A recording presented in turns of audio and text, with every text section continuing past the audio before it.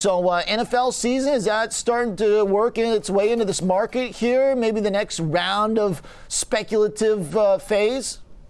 Sure. Oliver, thanks for having me. Yeah, July was a very tough month for the iGaming and online sports betting stocks. And what we've seen just in the past couple of weeks is really just that anticipation, investors understanding that it's going to be different this year. So football accounts for roughly about a third of annual revenues. But this year, what we expect to see is a completely different product from a lot of the operators, from micro betting to prop betting. So instead of just betting who's going to win, who's going to lose, you're going to see a lot of different features, a lot of different personalizations, and you have companies pushing forward that tech really this week. This is kind of the big moment we've been waiting for. So when you said it's different this time or for this season, is that just a reference to all the different ways now that folks can gamble on the games if they choose? I mean, companies like Fubo that are mixing up streaming with the actual sports book as well, DraftKings and some of the popularity and the uptake over the past year. What's specifically different here from previous seasons?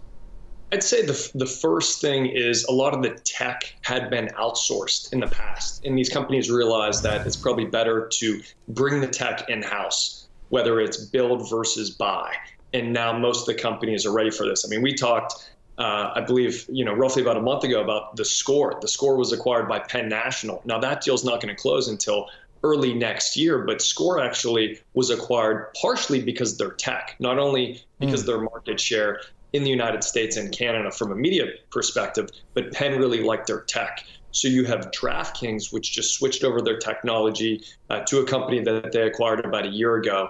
So because now they own all of that technology, they can differentiate. Prior to that, it was all white labeled. So you were getting the same sports betting feed, the same sports betting products as everyone else, just because there were companies in Europe who were actually pushing down these features.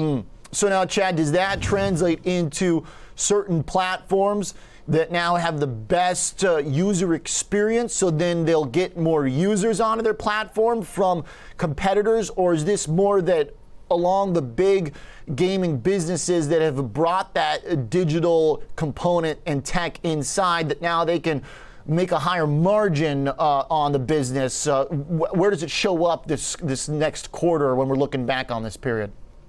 Yeah, it's a good question. We still think that the omni-channel approach really matters. So that's tying in the retail databases with companies like Caesars, Penn National, MGM Resorts. So they have, dozens of casinos in the United States and elsewhere. And we think those databases will be better cross-sold to the digital products. So if I lose $500 on a digital asset, maybe I get a free trip to Las Vegas and I can stay at Bellagio. So omni-channel, we do think matters, but tech will drive most of this. I think those are the big two features in terms of customer acquisition. And then on the retention side, that's all going to be reliant on the technology to make sure that customers don't shop around. And when you keep them on your site, the key is getting them to bet on some of these micro bets, because that's a higher margin business. You don't have time to shop around what the odds are on Brady throwing a completion on the next play.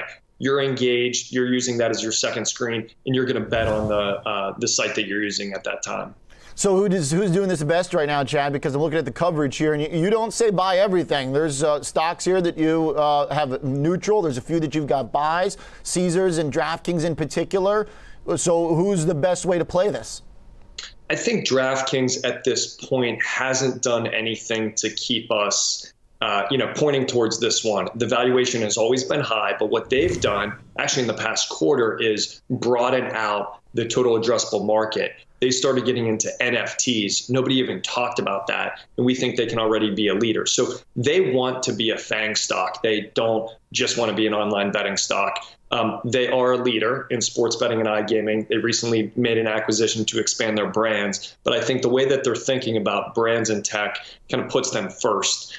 After that, we think MGM Resorts, they're a top 3 player in the United States. They have the omni-channel strategy as well. We really like that. And then thirdly is Caesars Entertainment. They just divested their non-US digital assets. They're making a big push. They're going to spend $1 billion over the next 3 years. You might be seeing some of that marketing on your TV, in the last couple of days. Those are the 3 names we're really focusing our investors towards.